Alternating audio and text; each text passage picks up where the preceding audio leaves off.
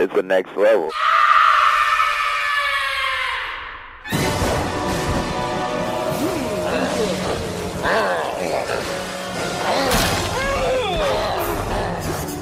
Nasty weather got you little monsters uptight. Make it a blockbuster night. Blockbuster has something for everyone. Even the fussiest little beasts settle down to enjoy Blockbuster. I just love a family night. If the weather's a fright, make it a Blockbuster night.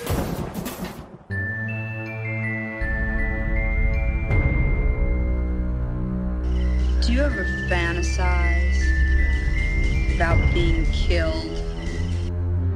Do you ever wonder about all the different ways of dying?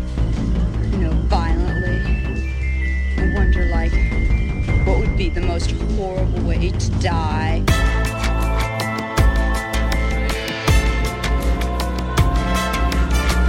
Well, hello, Mr. Fancy. Never get out of bed again. Never get out of bed again.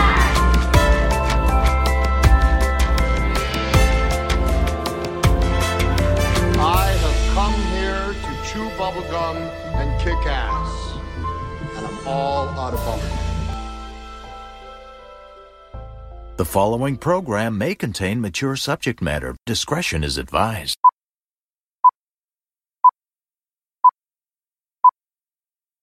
You know, I think I've talked about it on this show before, but one thing that can be kind of, I don't know, satisfying is going back and watching a movie that you haven't watched in a really long time. It kind of feels like watching a new movie, but at the same time, you get those nostalgic feelings that remind you why you love that movie so much. I'm talking about The Vampire Lovers, movie from 1970, old Hammer film. Peter Cushing, Ingrid Pitt. That's classic flick. I recently picked up the Final Cut Entertainment and MGM, the Region B Blu-ray of it, the UK cut. It's a restored version. The colors just pop. It's a gorgeous restoration for this movie. And like I said, like the colors just like they just pop right out of the screen, among other things. If you've seen the movie, you know what I'm talking about. And you know the thing is that no one goes back and watches these old Hammer films, and they don't say stuff like, I think there's too much boob in these movies, you know, or wow, look at all these busty women. Okay, well, maybe some people do. You know, Twitter, I'm looking at you, but no.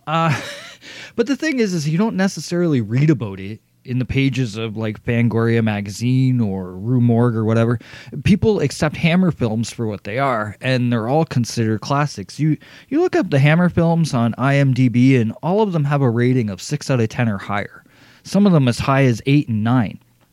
Yet these are movies like, especially something like The Vampire Lovers, that, you know, brought this whole eroticism to, you know, to their films. I mean, sure, there's always been a sexy feeling to a Hammer film, but this one doesn't shy away from anything.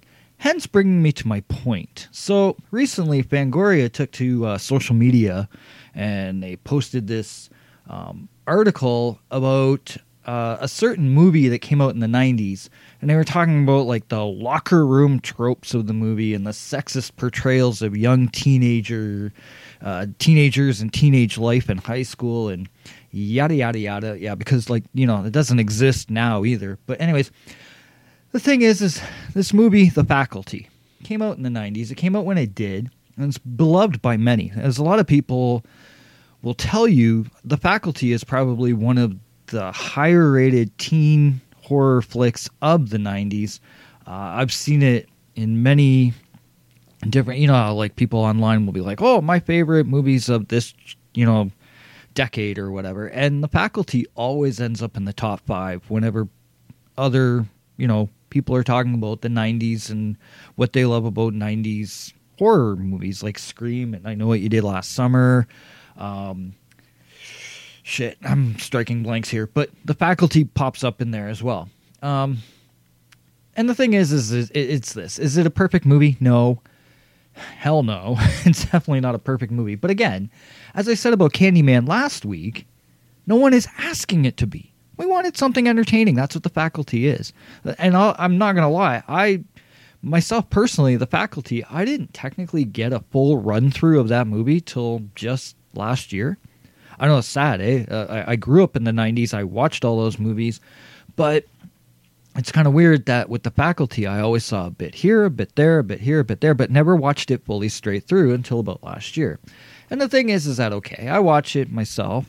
I understand that everyone today, especially in this social media era, we all want to have our say. Hence, what am I doing right now? I'm having my say on a podcast that doesn't matter, but hey, it's there. It's my thoughts. And I seriously, I do get it. I do get why people make these commentaries and they look back on these movies and they go, oh, well, Monster Squad said the word retard and faggot and people will get upset about that. Yeah, they probably will, but the thing is that we also keep in mind the time frame. We keep in mind when these movies were filmed, when they came out, and back then things weren't as sensitive to people's feelings as they are today.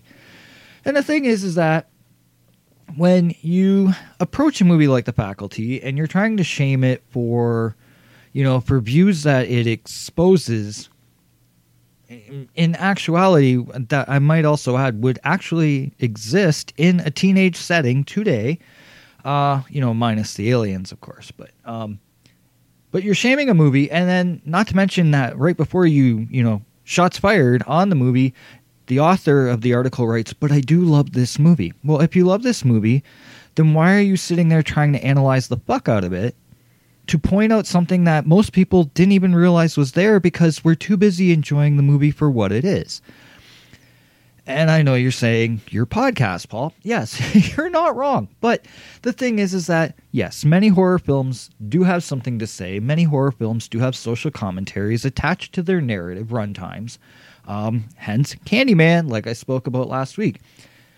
But then there's also horror films that are just made to be fun, old, immature, stupid, teenage rompy escapes from reality and nothing more. And that's where I look at something like The Vampire Lovers. It was meant as an adaptation of the famous Carmilla novel, by Sheridan Le Fanu, and it had a pretty obvious touch of lesbian eroticism to its mystique. Which, to be fair, I know everyone hates Canadians when we say that, to be fair, but the theme of lesbian vampire, of it existing in that film was in the original story as well. So, hashtag Warriors of the World, please refrain from attempting to try and bring awareness to something that we've all been aware of since 1872. Not everything has to be a 2021 hashtag of awareness through a blatant ignorance of the repetition of history. And now on with the show. Because from the Next Level Network of Podcasts and Studio Zero, the home of pumpkin-headed killers, mistresses of the dark, and haunted houses too, I welcome you back to What Lurks Behind Podcast Zero. And I am your host, Postmortem Paul. Some might call me offensive, but hey, it is what it is. No, I'm not trying to be offensive. I'm just trying to point out that, I understand. I do it too on my podcast. I'm not, claiming that I'm someone better than everybody else. We analyze these movies. Sometimes we do it a little unfairly. But when I was reading about The Faculty, and the worst part was it took so much for me to finish reading the article because it just seemed like for someone who claimed that they loved this movie, it seemed like they literally went to all ends of the world to find everything wrong with it. And it was like, well, then I don't know how you can say you loved that movie. I mean, like I said on the last episode, I finally gave Black Christmas 2019 a chance. I didn't finish it, but I'm not going to go to the other end of the world to prove everything wrong about it. It is what it is. But enough about that. As some of you may have noticed, through your favorite podcasting streaming apps or the Facebook page, the Instagram page for What Lurks Behind Podcast Zero, yes, I kind of updated the logo imagery for the show. Kind of gave it a Halloween feel to it. The thing is I'm thinking of keeping it even well after the Halloween season. I actually like the look of the logo. I mean, I kept the lettering the same, but now it's got like a jack-o'-lantern feel and whatnot. So I probably might keep it well after Halloween, because we all know that every day is Halloween on this show. But yeah, I don't know. Let me know what you think. Maybe, you know, if you happen to spin around the social media a bit and you take a look at it and whatnot, maybe let me know what you think. I also kind of have been on a bit of a pumpkin kick lately, which all started because Facebook page and the Instagram page, of course, for Nostalgia Video posted about a certain 1995 direct-to-video movie that I kind of had to go back and watch again. Sadly, I don't have a physical copy of it. I did years ago. I think I bought it used at Top Gun Video, if I remember correctly. Anyways, the movie I'm talking about is Jacko from 1995, which, if you've seen it, oh my god. But, yeah, it's been a while since I've seen it, and I know I did own it at one point. I think I sold it in a yard sale or something. Because back then, I don't know, I don't think I appreciated it as much back then as I do now. And even at that, like, to watch it now, it's like, I don't know. I watched it again just recently, September 21st, actually. I sat down and took in all its B-movie gloriness, or glory, whatever you want to call it. The movie does star Linnea Quigley and Gary Doles, and it's from a story by Fred Olen Ray. Remember that name? I think I talked about him on here before when I talked about the movie Evil Toons. It wasn't an actual review, but I did talk about the movie, and yeah, Fred Olen Ray, he's a bit on the trashy side, but hey, we love his movies, at least we try to. This one, however, has a special place in my heart. It's kind of a story about a basic killer. It's a slasher movie. He's got a pumpkin for a head. His name is Jack O. And it's funny because, like, you know, in mainstream pop culture, Jacko was the name that everybody started calling Michael Jackson when he went whoo. It's an interesting movie. I mean, supposedly it's got some like mythology to it that, you know, he was killed generations ago and he finds his way to come back every so many years for blood again and blah blah blah. And I mean, is it a good movie? Well, let's put it this way. When Linnea Quigley's acting might be some of the best acting in the movie, and I mean no disrespect to Linnea, we love her, but I mean pretty much at one point there's about a 2-minute scene of her just taking a shower, and we get to see the water run off her body, and that's 2 minutes of the runtime out of a movie that is something like 90 minutes long. Yeah, so anyways, the acting is, let's say, subpar at best, if that. But the movie's a barrel of fun and laughs regardless, because you have to go into it approaching it that way. The practical effects, yeah, some of the best dollar store blood you'll ever see, but it works.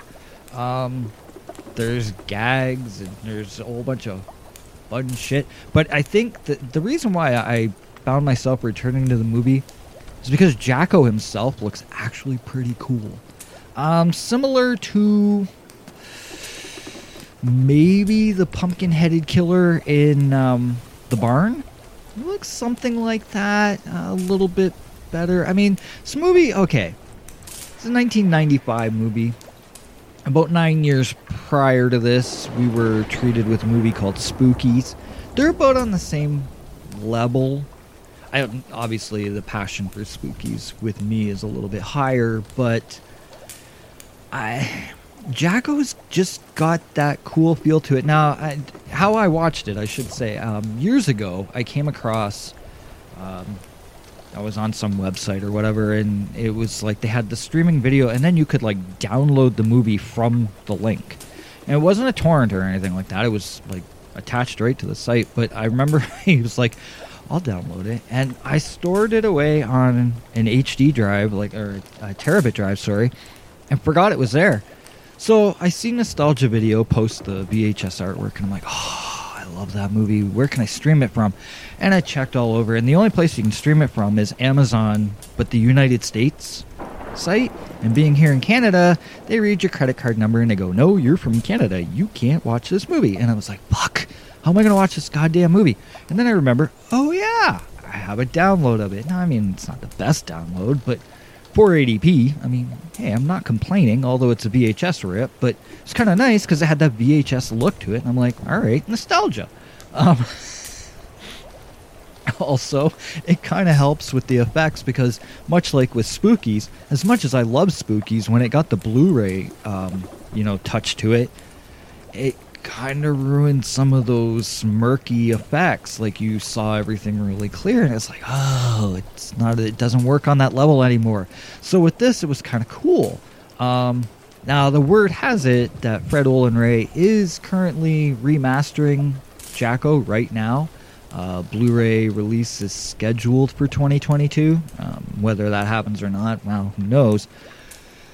But, I mean, I wasn't opposed to watching it in a grainy-looking, grindhouse kind of feeling version. And, I mean, for the most part, the movie's quick-paced. You can't complain about it. It's fun if you approach it properly. Packed with some bloody effects and obviously some tits and ass and, you know, for those who like their B movies to be just that, you know what I mean?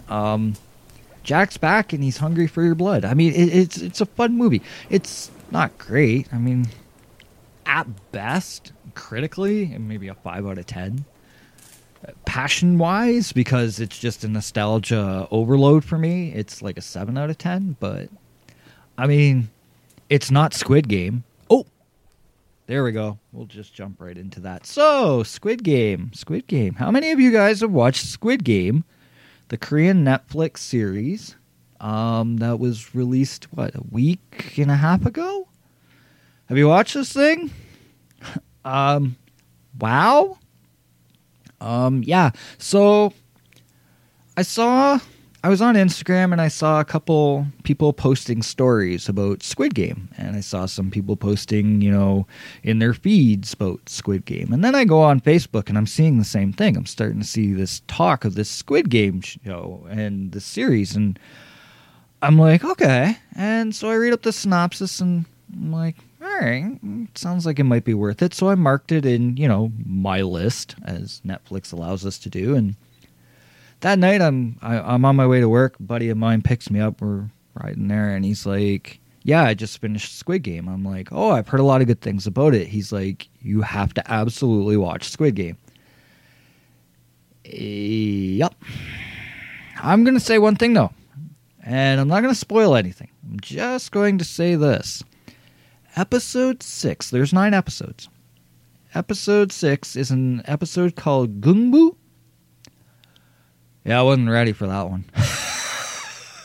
So all I'm going to say about Squid Game is this. Squid Game is, in essence, I've been seeing a lot of comparisons to this, so I'm going to make the same comparison, even though I feel it's sort of unjustifiably describes the show. It's kind of like Hunger Games a little bit, but it's got a Korean touch, obviously. Watch it subtitled. I know there's English dubs, and apparently the English dubs aren't that bad, but honestly, watch it the way it was meant to be watched. Watch it with the subtitles. I'll just say that it pulls you in right away. It's very bizarre, very colorful. There's some nice color schemes to it. Very bizarre. Just let it go. Let it do what it's supposed to do. By the end of the first episode, you're going to care about people you wouldn't even think you'd care about. By the end of the second episode, you're going to care about them even more. And honestly, some of these people you should not care about, but you will. By the 6th episode, watch it. Watch it. It's going to hurt. That's all I'm going to say. And from that point on, the show is just amazing. Rumors of a season 2, possibly. Although Netflix hasn't made any commitments to that just yet, at least none that they've announced. But I will say that for the first time in a long time, I've actually watched a TV series that when it was done, I said 10 out of 10, and I'm still days later saying, yep, it's still a 10. It's not perfect. There's a few spots where you're like, yeah, that's a little far-fetched. But it's entertaining as fuck. It is compelling. The writing is on point. It is just amazing. Probably one of the best TV series events I've watched since that first season of Stranger Things. Honestly, like, it's that good. So I wanted to mention that. I don't want to keep talking about it anymore, though, because I'm so afraid I will spoil something that I shouldn't spoil. I will say that as well, Creepshow Season 3 did finally commence on Shudder. We got the first episode. It was a two-parter, two stories in one. What was the first one? It was something, I think it was called The Mums. I can't remember what the second one was called. Basic story premises was the first one is a mother is killed, taken away from her son, and she gets even in the afterlife. The second one is these three kids that are fascinated with some pop star, and the pop star is about to have a baby in their hospital in their city, and they want to get into the hospital to see their beloved pop star and whatnot. It was okay. It wasn't great. I didn't walk away going, oh my God, we are in for the best season ever. But here's my thing at the same time. So, did I care for it? It was all right.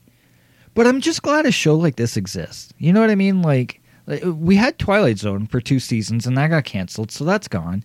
And Creepshow has managed to withstand it and get to a season 3. Black Mirror, obviously, a lot of people would probably tell you that one's better than Creepshow, but Creepshow is what it is. It's campy little stories.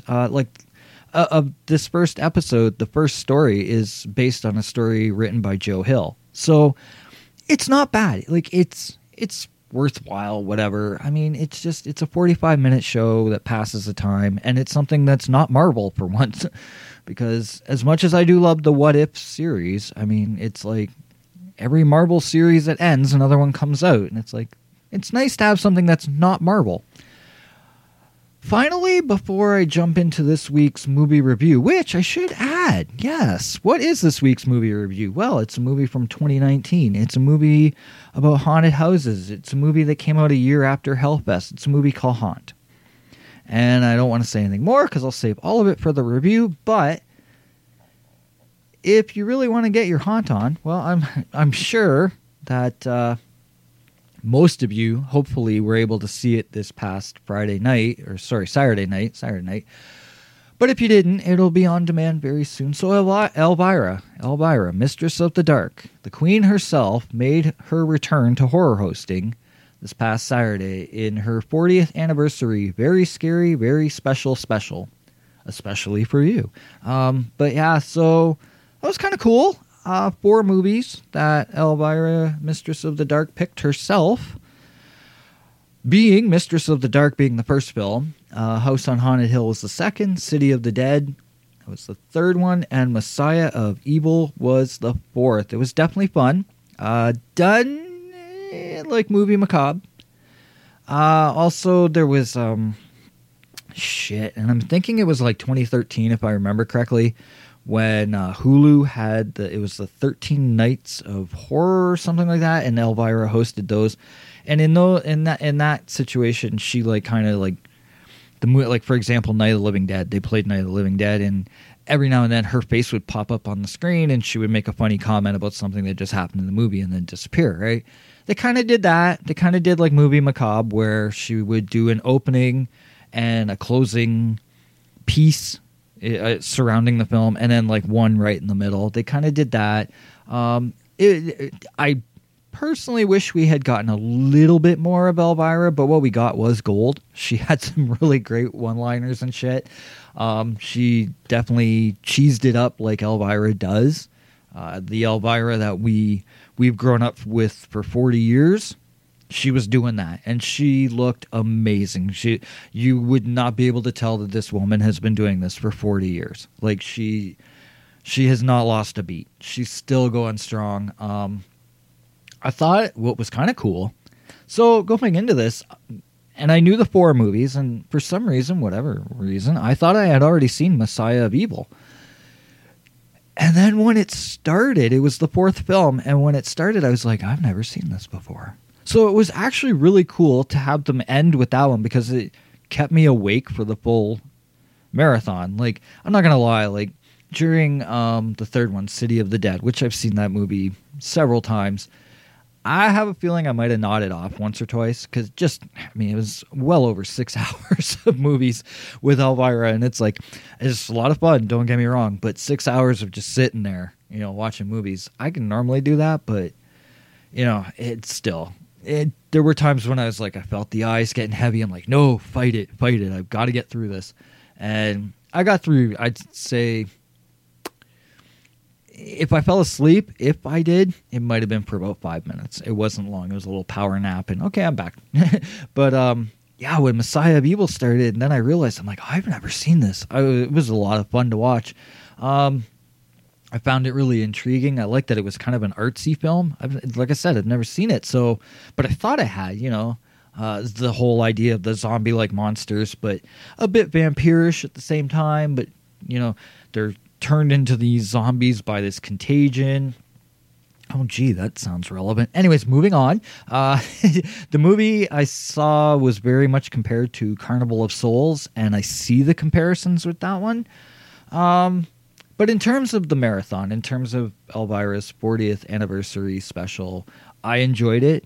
Like I said, if I did nod off, it was 5 minutes tops. It was just like one of those moments where it's like, I'm going to close my eyes for a sec, and then all of a sudden it's like, oh, shit, no, wake up. But other than that, it was a lot of fun. I'm looking forward to them putting it on demand so I can watch each movie separately and whatnot. And as I wrote on Twitter, others have joined me in saying the same thing. We're hoping that this might be the beginning of another renaissance of another horror host. We did see this with Joe Bob Briggs when he did his 24-hour marathon. And the next thing you know, we are now how many specials in and 3 seasons going into a 4th. I would love to see them do this with Elvira as well. I do find that these marathon things they do on Shudder are a lot of fun. They're nice to interact if you're into the live tweeting kind of thing. I was for a while. I don't do it as much anymore, but for quite a while there, I was having fun with it. And not to mention, it'd be nice. Okay, so let's say Joe Bob runs from like April till July, and then let's say Elvira picks up in, August to November, and she, or something to that effect. You know what I mean?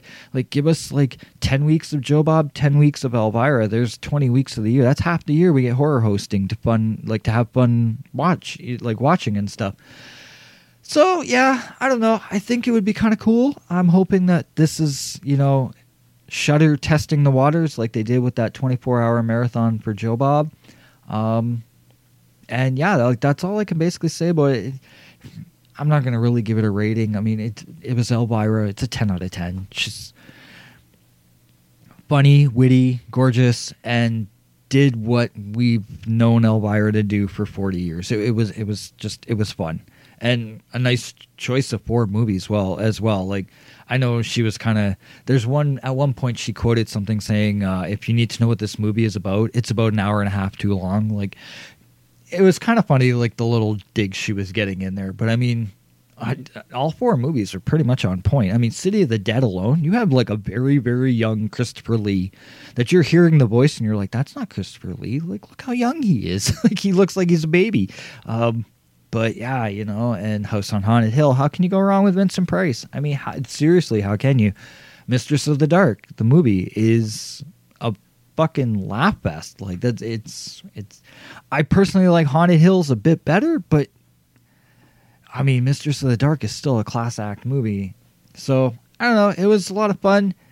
But now, it is time to move on to our feature of the week.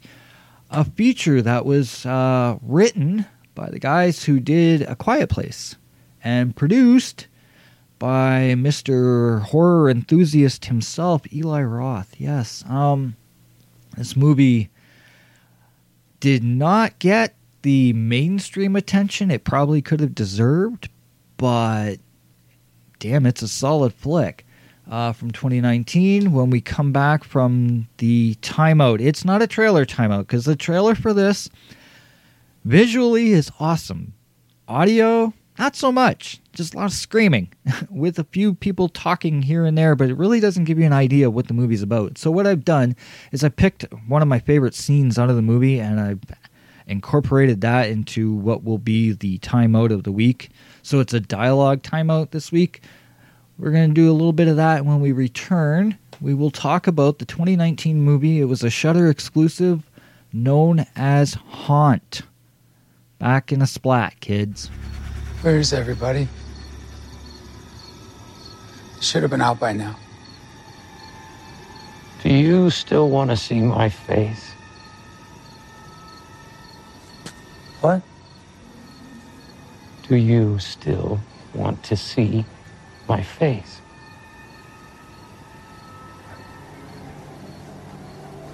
It's whatever, man. I'm fine. Oh, why not? I just want to go home. 2425 Lincoln Road. What? Because before you said you wanted to see my face. Now I was just wondering if you still wanted to see it. It's a bit of a work in progress, but I think you'll like it. Hey, boils and ghouls. Okay, before we get into the review of the week for the movie Haunt, I'm dialing it back to one more thing about Elvira, Mistress of the Dark, because she recently released, concurrently with her 40th anniversary of being Elvira, Mistress of the Dark, there's a new autobiography that came out called Yours Cruelly, The Memoirs of the Mistress of the Dark. And yes, I know the media is all hyped up on her, coming out about her 19-year relationship with a woman and whatnot. I know that that's, mainstream media for them. That's like, oh my God, that's worth talking about. But there's a lot more to the book than just that. It's definitely worth the pickup. Haven't fully finished it yet, but I did see some of the photos I thought I would talk about quickly. You do get some cool photo shots in here. Especially there's one of her mother at 18 years old.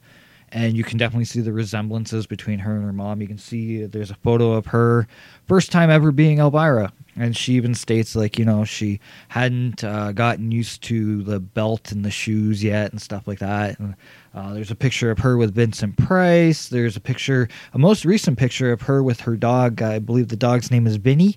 It's a cute little dog. So, but yeah, I wanted to mention about the book as well, because the book is definitely worth checking out. Like I said, I know mainstream media, they went with the whole, oh my gosh, she came out of the closet. She's been in a 19-year relationship with a woman. And I mean, obviously, it's a big thing for her to come out about it. I do understand that.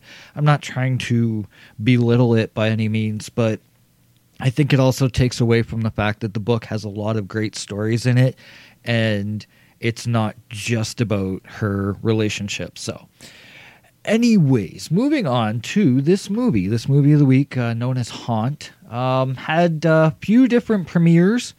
The very first premiere for it was August 7th, 2019 at the Popcorn Frights Film Festival. And then across the pond in the UK, it had a premiere at Fright Fest August 23rd. So 16 days later, it saw its UK premiere. Here in Canada, basically saw its wide release September 13th, 2019. That was the limited release in the theaters in North America. The DVD premiere in Canada was October 15th. I got mine. When did I get mine? Earlier this year, anyways. I finally picked it up. It's kind of weird. The movie does have a Blu-ray release, but for some reason in Canada, it's really hard to find the Blu-ray. I could have ordered it from a United States website, but I wasn't in the mood to pay all the extra shipping and whatnot, so I have it on DVD. I'm satisfied with it. The movie itself is written and directed by Scott Beck and Brian Woods. Both guys are responsible for writing the screenplay for A Quiet Place. They are also credited for A Quiet Place 2 and A Quiet Place 3. due to the characters that were created that have been furthered on into the later sequels. Well, part 3 hasn't come out yet, but is being worked on currently right now. They also worked on 3 parts of the TV series 50 States of Fright. I believe it was actually like a web thing. Quibo, I think. Or was it Quibo or Quibi or something like that? It was some streaming app. I believe it's already defunct as it is. But anyways, they had the 50 States of Fright that you could watch on there. And Scott Beck and Brian Woods worked on the 3-part series called Almost There, which was the Iowa segments of 50 States of Fright.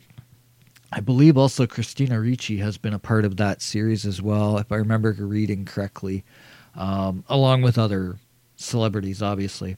Both Beck and Woods also wrote and directed the modern Western film The Bride Wore Blood from 2006. The movie was produced by, famously, Eli Roth. Obviously, you know him from Cabin Fever, Hostel, Green Inferno, the list goes on, History of Horror and whatnot. But also there were other producers involved. Mark Fasano was one of them. Ankur Rungta and Vishal Rungta and Todd Garner. Now, Todd Garner was the one that was probably the most decorated. He worked on something like 60 or 70 films, if I remember correctly. And two of the standouts was The Scout's Guide to the Zombie Apocalypse and The Possession of Hannah Grace.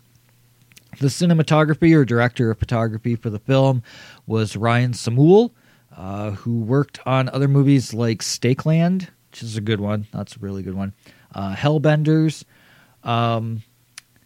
We Are What We Are, and he also worked on The Strangers 2, Pray at Night, which was a review I did way back at the beginning of this whole podcast. Episode 7, was it? Or 8? It was around there. I don't remember exactly off the top of my head. Music by Tom and Andy.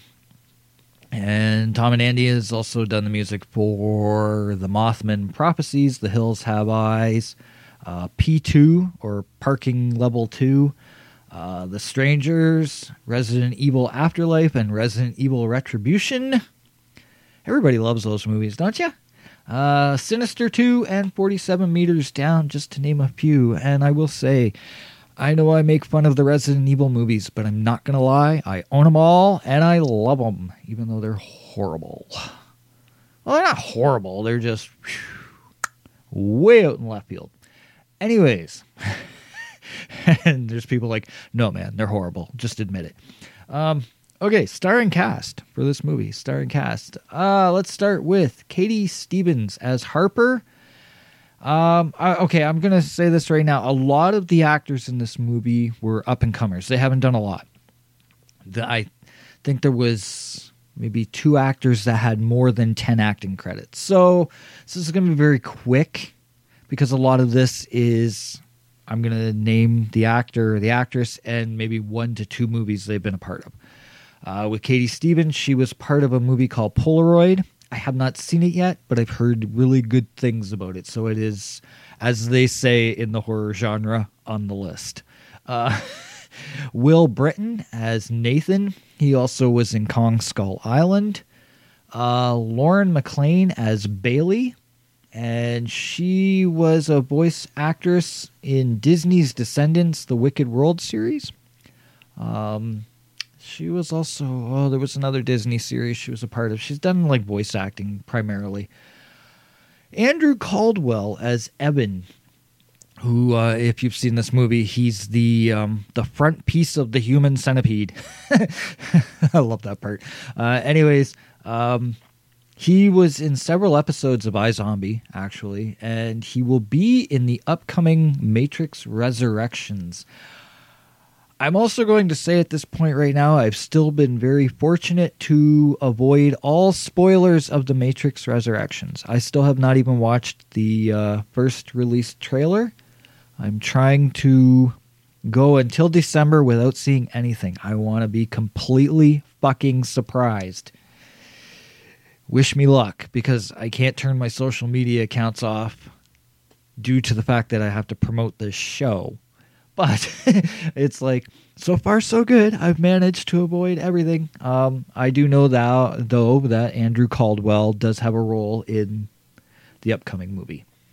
Shazia Raja as Angela, and she was also in the TV series Salvation, and she was recently in 6 episodes of the TV show The Resident, which I haven't seen it. I see it whenever I'm watching football. They always have promos for The Resident, but I'm not going to lie, I haven't watched it. One of those doctor shows and whatnot. Still, for me, House MD is the shit. But anyways, Skylar Helford as Mallory, and she's currently on the show Call Me Kat, the one with Mayim Bialik. Although I don't know. I thought I read somewhere that the show was canceled. I'm probably wrong. But I thought I read somewhere that that show was canceled. However, it does show that it's an ongoing series. So maybe I just thought I read something and I didn't. Channing Morrow as the Ghost. And he was in the most recent Wrong Turn movie. And he was in another movie called On Location, which is like a horror comedy kind of thing. And then we have Justin Markson as the Clown. And he was in the movie Collapse of the Living Dead. He plays the character of Edgar Henenlotter. Why does that last name sound familiar? As a matter of fact, the first name sounds kind of familiar too. Edgar Wright and all. And Linnea Quigley was also in that movie. And then we have Damien Maffei as the Devil. Damien Maffei is probably the one that's maybe the most well-known name, because we don't always see his face. He was in The Strangers Pray at Night. He played the sack man, the guy with the sack on his head. He was also in a movie called Christmas with the Dead. He was in Monsterland 2. He also was in that 2021 version of Wrong Turn, and he was in the movie On Location. And finally, Samuel Hunt as Sam. Not hard to remember his name in the movie. He's mainly a soap opera TV star kind of guy. He was a recurring regular on Days of Our Lives and in the TV show Chicago PD, which, if I remember correctly, they did kind of like that backdoor pilot kind of thing with his character. He was on the is it Chicago FD or the fire department one, and then he was on Chicago PD. So anyways, that's your starring cast. The runtime is an hour and 32 minutes. It's rated R for horror, violence, gore, and language.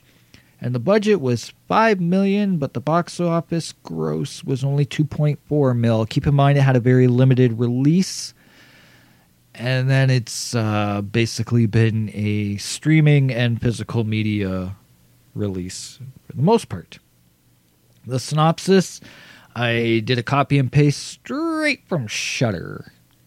And it basically goes like this. On Halloween, a group of friends encounter an extreme haunted house which promises to feed on their darkest fears. The night turns deadly as they come to the horrifying realization that some nightmares are real.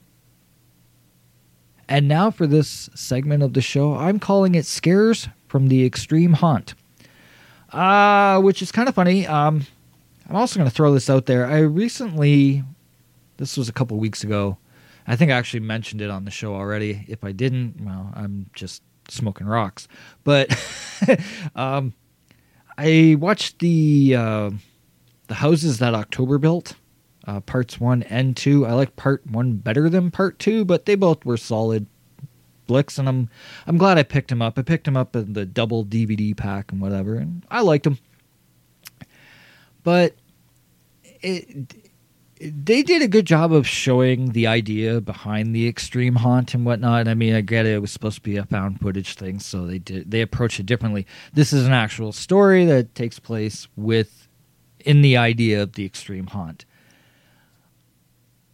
This, I have to say, I think they pulled it off pretty good, considering if I compare the extreme haunts between both films, like they seem like they're basically on par and they seem somewhat similar. So I kind of like that. The cool thing about this, yes, Scott Beck and Brian Woods, they wrote the script for A Quiet Place as well. The interesting thing is they wrote A Quiet Place and Haunt at the same time. And they didn't think either film would actually get made. They were hoping, but they really weren't expecting it. And then go figure, A Quiet Place goes on to be record-breaking, amazing opening and whatnot. So much as I've even done a review of that show, that movie on this podcast. And now, a couple years later, I'm reviewing Haunt. They're responsible for two really good movies that were on two different plateaus. One is considered, like low budget, straight to streaming service kind of movie. And the other one, on the other hand, is like the big blockbuster. Yet both are really, really solid. And it's kind of cool. They threw this in as sort of like a little Easter egg, I guess. There's the part in the film when all the characters, their cell phones, they're being checked out and whatnot. And if you look closely, I guess it's the second phone has a picture of the I-74 bridge. And it's apparently the bridge that connects Bettendorf, Iowa, and Moline, Illinois, like together. It connects the two. And the directors are both from that area, which I guess is known as the Quad Cities. So I didn't know that. I thought that was kind of cool when I found out. I was like, oh shit! Like, so sort of like a little egg, like a nod to their hometown areas and whatnot. Kind of creepy, I guess. The production for this film was stopped temporarily, which when you actually think about it, Haunt came out a little bit like a year later after A Quiet Place. When I found this out, I was like, oh, that might make sense now why one came out later than the other. Even though they wrote both of them at the same time and, were basically directing this one. Anyways, production had to be stopped because there was a stabbing. And the police, apparently there was, there was a man that was stabbed and then there was a police shooting as well. Both within the area, which is near the Cal Poly Pomona campus. And so the production had to be stopped temporarily for this, which this movie was filmed in Fort Thomas, Kentucky, so about the right area. But yeah, kind of creepy, I guess, when you think about it, like, real life kind of, stopping this movie. But then do you kind of feed off of that negativity to make something positive out of it? Because this movie does very well with the creepy feeling. And one other thing, so there is a flashback scene in this movie where we hear Harper's dad. Damien Maffei, who plays the devil, also did the voice for Harper's dad. So that's kind of cool. Anyways, this movie did premiere, for the most part, for the most viewing audience, I should say, on Shudder. It's a Shudder exclusive, streaming exclusive, whatever. In the year of 2019, this was the most watched movie premiere on Shudder. I believe 2020 it was Host. This one was for 2019. So that's kind of cool. Now, as for what I think of the movie, I've tried to break this down in the best way that I can to try and keep it all organized and whatnot. So we'll start off with the cast, because for me, and I get that these are all up-and-comers, I'll also say that I actually really like them. It's not the best acting I've ever seen. But again, they're young, they're up and coming. Katie Stevens is actually really good as Harper. I think she does a solid job. And Will Britton, even though he sort of comes off as like the typical, college co-ed kind of male, oh, hey, I'm too cool for Halloween, so I forgot it was coming, but, I put on my baseball uniform, and now I'm a baseball player. And he kind of plays it off and whatnot, and it might be seen as somewhat annoying, but I think he actually plays it off really well. And as the movie progresses on, these characters, there's not a huge growth in their characters. As a matter of fact, some of them, I'd go as far as to say they're somewhat one-dimensional. But in terms of Katie Stevens and Will Britton, I think they excel a little bit higher than the rest of the cast. I'd also probably go as far as to say is Andrew Caldwell, his portrayal of Evan, which normally this kind of character would be the type that would annoy the shit out of me. For whatever reason, I actually find him somewhat okay. I did say he was the front piece of the Human Centipede. I find that hilarious. I think it's just because of the ridiculousness of the human centipede, so that you and your buddies would actually think that this is a cool Halloween costume, like poop in your partner's mouth kind of thing, like yay, yeehaw. No, but I don't know, like it's so funny because there's the scene where like he wigs out and he hits the drink and the drink splashes all over Harper, and Nathan's kind of like, what are you doing? And he's like, well, this is fucking stupid. My costume sucks now because my two partners took off. And it's like, yeah, you didn't think about that beforehand? Like, but again, it just kind of made me giggle. It was, and it's a weird because it's like a joke that has actually grown on me the more I watched it. The first time I ever watched it, I didn't even laugh. And each time I watch the movie now, it's like, it's kind of funny when you actually think about it. Like, never plan your costume to involve someone else, because if that person or those people take off, you're going to look really fucking stupid. But I guess it kind of works. In terms of the villains, so to speak, Damien Maffei, he plays the devil. On top of that, I think he's quietly becoming another diamond in the rough of the genre of horror. Kind of like... okay, like in terms of the Scream Queens, you think about, Brinke Stevens, Linnea Quigley, Kelly Maroney, Barbara Crampton, stuff like that. In terms of the guys, Tobin Bell is one, for example, that stands out. A lot of people think of Tobin Bell, they think great horror flick, or at least something that, all right, I see his name, I relate to him, I'm going to check this out. I think Damien Maffei is slowly becoming the next name that when people are going to see him, it's going to be like, it's enough to pull me in and I'll at least give it a shot. Especially for the fact that you figure he's been in some of the better horror films or franchises as of late. I bring up The Strangers 2 and Wrong Turn. He's been in both of those. And both of those have great big followings. And then he's in this. And this movie has quietly been getting a huge cult following. So I think Damien Maffei might start putting his name in the top ranks of the horror genre. When it came to approaching this movie, the year before this, there was a movie that was released called Hellfest. And while not a horrible movie, and I really highlight that word horrible, Hellfest kind of lost me. Again, and possibly because it was aimed at a more younger audience than myself. Because it really had like that CW-ish vibe to it. I didn't hate it. As a matter of fact, there's even a few parts that I really enjoyed. I felt that Hellfest tried a little too hard to be like The Funhouse, Tobe Hooper's film. But again, that CW-ish vibe. And we've seen that with several films. Black Christmas in 2006 was another one that had that CW-ish vibe to it. But it kind of did its own thing as well. So that wasn't... it wasn't a horror. Again, one of those things where they're not horrible films, but they're not barn burners for me either. It's not the kind of film that I'm like, oh my God, I must talk about this movie. Like Hellfest is kind of forgettable for me, honestly. Like I know I've seen it. I've watched it, as a matter of fact, I think even twice, and I don't remember a lot of it. It's kind of like that.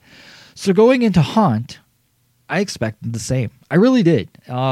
I kept my expectations low. I was like, okay, it pretty much went straight to streaming. I mean, like I said, it had a limited release. It was at film festivals. But again, it had that straight to video kind of feel to it. I wasn't sure what to expect. And then I walked away rather impressed. And I was pleased to find out that, in my opinion, it was done much better. Especially considering it didn't get the hype that Hellfest did, nor did it get the hype that A Quiet Place got.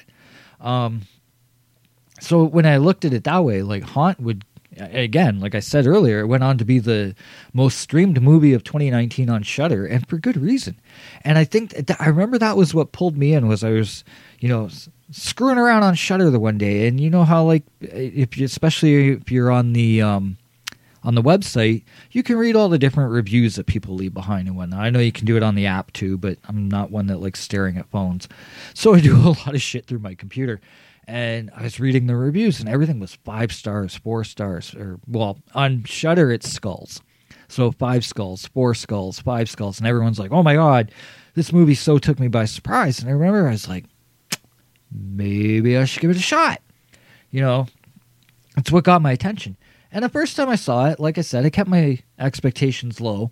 It was a step up from what I felt like a lot of movies at that time were coming out like. Like I said, a lot of that CW-ish vibe.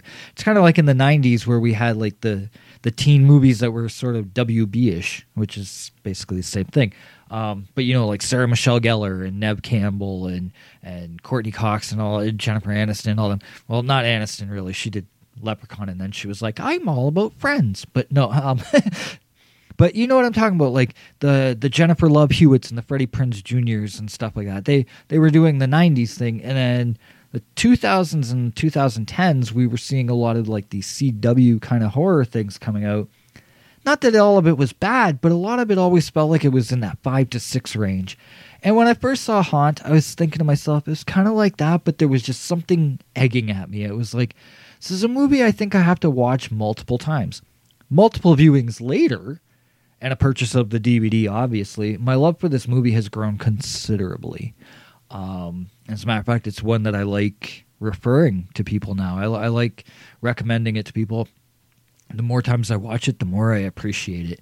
The more I'm... Okay, best way to explain this. So, when it comes to this movie, I'm sort of of two minds.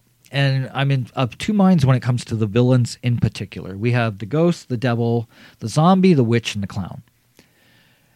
On one hand, I love the fact that, and I've said this before about other movies prior to, specifically the original Halloween, because we didn't know much about Michael Myers. That's what made him scarier. With this, we don't really know much about these 5 characters. We know that they run a haunt and they're killing people. And that's about it. And I like that it gives that unnerving experience because we don't know their motives. At the same time, then I'm sitting there and I watch this and I question things like, how did this quintet come to be? Why do they do what they do? Why do they run a haunted house, an extreme haunted house? And how do they manage to stay under the radar? There's many questions that come with this. And also, here's another one. If the haunt is of their creation, why are they so inept at keeping their prey at bay? Like, quite honestly, when you think about it, I mean, by the end of the movie, spoilers, Harper wins. And the whole final girl trope, I get it, yeah. Like, nothing is new about this movie. Let's keep that in mind. But the thing is that it's like, it makes me question, how long have they been doing this? Like, what's the experience factor? Because they're not good at keeping their victims under wraps. I mean, and okay, yes, we know that when they show up, like when our group of 5 shows up, they hear the one scream outside and then there's like the one girl that gets killed. But how many people were there before? Was it just the 2? I mean, maybe 2 people is easy for them to handle, but a group of 5, all of a sudden it's a one-on-one battle and they're like, oh, we don't know how the fuck to deal with this. Like, it was kind of weird. I do love the really confused layout of the haunted house. You kind of don't know where they are at times, like at certain times. And the other thing is like they're running this way, they're running that way. How big is this warehouse? How big is this haunt? Because it seems like they run around a lot of different rooms and stuff like that. Some of them feel very confined, and there's that claustrophobic feel to it. At the same time, then there's other elements of the haunt that seem really big. The set pieces are well lit. I do like the bright colors they use. I like the color, like the, what do they call it? The color palette, I guess. The reds, the blues, the greens and stuff like that, they really stand out. The one set I really enjoy, well, there's a couple, but the one that really gets me is when, who is it? Is it Nathan, I think, goes into the one set where they have all the ghosts lined up on both sides of the room. And it's like there's like a corridor and there's all these ghosts lined up. And they make it seem like it's a bunch of mannequins, till we find out that not all is so in that room, as one of the mannequins kind of walks away and moves off, and Nathan's screaming like, hey, one of our friends needs help and stuff like that.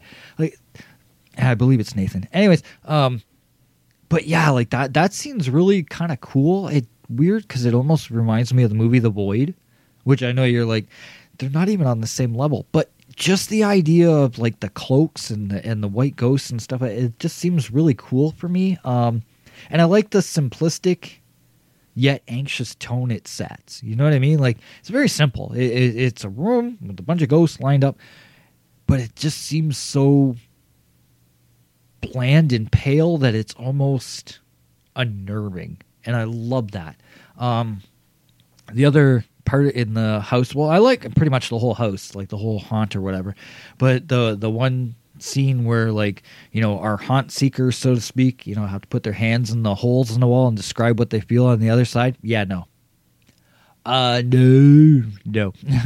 No. Well done to the creative team, I'll say that much. And the actors played it off really well. But yeah, no. Won't do it. And I mean, I'm all for a good gag. I'm all for, hey, let's go out and have some fun and shit like that. But the idea that, not so much, okay, I know in this, someone grabs her hand and then they, you know, cut her up with razor blades. Just the idea of someone holding my arm on that other end, fuck you, get lost, don't touch me. I already have a thing about being touched. I do not like people touching me. So, and my mind would run wild. Like, is the point of that, I get. But, I mean, my mind would just be like, nope, not happening. So, that scene really works well for me. I do love the fact that the movie takes place on Halloween. I wish the kids were a little bit more enthusiastic about it. You know, like I said, like Nathan there is like, yeah, I didn't even know Halloween was here, but I put on my baseball uniform and now I'm a player and blah, blah, blah. Yeah, okay. In Harper's case, I get it. You know, abusive boyfriend, just broke up, worried he might follow her. Yeah, fucking men. We get it. We're assholes. So that part is somewhat believable. Because, yeah, fucking men. I don't know, you're like, you are a dude. Yeah, well, I know my kind. But yeah, the score is solid. I'll say that. The music score is really solid. The pacing is done really well. I like a story that comes out about this, about the creative process, was that Beck and Woods both they both had advice given to them from Eli Roth. He said, when it comes to this movie, slow burn. Flesh out your characters. And they sat there and they said, okay, we agree, but to a certain degree. Their thing was we'll flesh out these kids. We'll roll with it for a bit, but we're not spending a Zack Snyder movie length just to introduce that Katie Stevens is Harper. And I know I'm speaking on behalf of on behalf of what they said, but of course you get the point. The thing is that they weren't going to spend an hour to an hour and a half introducing characters and then give you that final bang of kills. Eli Roth is the kind of guy that would do that. Zack Snyder is the kind of guy that would do that. Beck and Woods were like, no. We'll go about 40 to 45 minutes, you know, introducing, driving some plot points and stuff like that. But then once the movie gets rolling and we get the haunt underway, there's no holding back. We're going to bring on the suspense. We're going to bring on the thrills. We're going to bring on the jumps. We're going to bring on the cuts and the bruises and the blood and the gore. And we're going to have fun with this movie. And even though none of it is really new, it still works on a really solid level. And I love that they did that. Because, yes, Eli Roth kind of gave them some coaching points, but at the same time, they still did it their way. And I love that they did that. I think a lot of other people would probably agree with me on that. Rotten Tomatoes lists the movie basically as that haunt is spooked by the spirits of its obvious influences, but still packs enough thrills and chills to satisfy horror fans up for a haunted house excursion. And the current rating for it is like 69%, average rating of 6.2 out of 10. I think that's safe to say that a lot of people really like this movie. And IMDb has the movie holding at a 6.3 out of 10. Now for the Podcast Zero rating. And I tried not to be too wordy when I was thinking this out. I mean, because honestly, I've said a lot already. So there's not a lot that I have to reiterate. But I will say it's got great pacing once the haunts get rolling, which is basically what I was just talking about. Yes, they flesh out the characters enough so that you'll care about them a bit. Like I said, it's primarily Harper and Nathan are the two that you're going to care about. Possibly Evan. But the other characters are there. And don't get me wrong, you do feel bad for them, like what they're going through, like especially the one girl that's like terrified of spiders. And you know what happens to her. But, I mean, the pacing is solid enough for, a movie that's 92 minutes long. It doesn't feel like it's much longer than 92 minutes. So that's good. Decent acting. Okay, you're not going to get no Fangoria Chainsaw Awards or anything like that. But at the same time, no Razzies either. Nobody's really horrible in this. Would we like to see more of the villains and see them sort of fleshed out a little bit more? Maybe. But then again, maybe that's where the sequel comes in. I personally am okay if we don't see a sequel to this. But we probably will. I know eventually it'll happen because that is the way of the horror genre. A good effective score, nice use of lighting, the use of color. Like I said, I like the color palette for this movie. The haunt itself, the haunted house, is great. I probably wouldn't have entered it myself, being it was kind of like in the middle of nowhere with no one else around. And not to mention, how do they find it? Because Harper thinks her boyfriend is following her, so she has them pull off to the side of the road to see if he'll drive by, and the next thing you know, this sign lights up, and it's like, oh, hey, we found that haunted house we were looking for. That's a little too coincidental to me. For me, that's where I sit there and I go, no. Not putting my arm in the hole. I'm not walking into this haunted house. And not to mention, like, they walk to this haunted house, and the guy right away is like, you have to give up your cell phones. It's like, no. And I'm not a cell phone guy, and I'm still going to sit here and tell you no. So I don't know. I like it. I do like the haunt. Like I said, I wouldn't be the kind of person that would enter it, especially when you have to consider they show up there and there's no one there. Like, I mean, you hear the one girl screaming, and then once they're in the haunt, they see the one girl die. But for a haunted house, like, where is everybody? Like, I mean, I don't know. On Halloween night of all nights, that's the other thing. Is like, Halloween is the one night that place should be fucking booming. If there is nobody there but two other people aside from my group, I'm not walking in there. Of course, then again, I'm the guy that walks into a theater when there's 3 people and says this is heaven. So who knows? Maybe that was the way they were approaching it. All in all, I will say this. This movie has grown on me, and it grows on me with more, like, with every viewing. With every viewing, I find that I love the movie more and more. And it's one that now has actually become like a tradition of Halloween week. You know, though I pretty much watch it any time of the year. And since it's been released, I think I've watched it at least half a dozen times already, possibly even more. And like I said, with every time I watch it, I appreciate it more and more. And currently, in my mind, it's standing at 7 live spiders falling on your head out of 10. You know what scene I'm referring to. If you've seen this movie, which, let's be honest, if you listen to the review this far, you must have seen this movie. Because I spoiled a lot, I talked about a lot, and unless you're like I was when I was, 5 years old, even in grade school and whatnot, up until I was like 13, 14, up till I was 33, I really didn't care about spoilers. If people told me things about movies, I was like, oh, okay, cool, I'm still going to watch the movie. But it is what it is. Like I said, 7 live spiders falling on your head out of 10. I know, it's a lot to say, but I love that spider scene. And I didn't even talk about that very much. Anyways, and on that note, thank you for listening. Thank you for tuning in. I know I'm a little over the top with that, but whatever. That's my Nick Cage moment. We'll call it that. Thanks for tuning in. Thanks for stopping by for the show this week. Kind of went with the traditional feel of the show. I know last week I did the bargain bin episode, which I will be doing a bit more of those in the future. That was kind of fun, actually. I have some ideas on how I want to tweak it up a bit, but I want to definitely approach, the shows from, different viewpoints and different formats and stuff like that. Kind of keep it fresh. But I want to thank you for listening. I'd tell you where to find the show, but you already know because you're listening. But here's the thing. So somebody says to you, where do you listen to it? Where can you find it? You can find it on Spotify. You can find it on Apple. You can find it on Google, Castbox, which is it Podcast Addict. I recently found out I have 10 followers on there. There's 10 people following the show. That is awesome. To you 10 people, I love you. Thank you. Thank you so much for following the show through Podcast Addict. I was like, that is awesome. I know on Apple I have 4 reviews. Thank you. Or not reviews, but like someone gave me like a 4 ratings. Thank you. That's awesome. I don't ask for much. I don't need 10,000 people raving over my show. Every little one of you is awesome to me. So thank you so much for that. I know I have followers on Podbean. That's awesome. Thank you so much.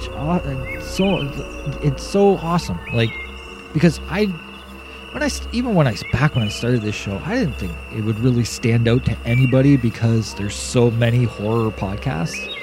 And then to find out I have followers and I have people that are actually following the shows on different streaming apps, that means a lot to me. So thank you so much, guys. And I mean, not to mention the social media accounts, Facebook, Instagram, Twitter. I know Twitter, if you've been following my Twitter lately, my posts seem to be related towards the Chicago Bears lately. Yeah, we're not happy fans right now. So as much as I've been like kind of, still doing the horror thing, you might notice a few tweets to like Good Morning Football and the Chicago Bears and stuff like that. Don't be surprised. And just ignore it if it's not your wheelhouse or whatever. I get it. For me personally, I'm just a Chicago Bears fan who's tired of shitty fucking coaching. Get rid of our coach now. Thank you. So yeah, that's that. Like I said, Facebook, Instagram, Twitter. You can find the show there. I'm going to say now, in terms of format, show will probably stick with the same kind of format, but now moving into October is theme month. The next episode will start the theme. I talked about this a little bit earlier. I'm basically calling the next several episodes the Monster October Creatures of Halloween 2021 event, I guess. Kind of event. I don't know. Just 4 more episodes to the show. We'll be starting with the 1931 classic Frankenstein. Yes, we're going to be doing Frankenstein. I know someone will be like, well, you kind of already did Frankenstein because you did Bride of Frankenstein. Yes, but that was a while ago and this is now. And being I've already done Dracula, got to go with the next big guy, right? You got to start it off with a bang. The one I'm finishing out the event with is definitely one that it took me a bit to figure out the order I was going to do these in, so I think I'm saving the best for last, in terms of my opinion anyway. So, but we'll start off with Frankenstein. That will be the next episode. We're going to close out this episode with a music track because it's one that grew on me as much as this movie did. The first time I heard it, I wasn't completely grabbed by this version of the song, and then the more I've heard it, the more I really enjoy it. So an artist by the name of Lizzie did a cover version of Rob Zombie's Dragula, and that's what we're going to close out this show with. Again, thank you so much for tuning in. When we return, the next episode, it will be the Monster October Creatures of Halloween event for 2021. It's a Halloween event that I'm looking forward to doing. So next episode, we're gonna raise the dead in what some people don't realize is kind of a zombie movie, Frankenstein. Anyways, all right, it's time to sign off the show. You know what to do, buddy. You need to shut the fuck up. Hey, lick my plate, you dog dick!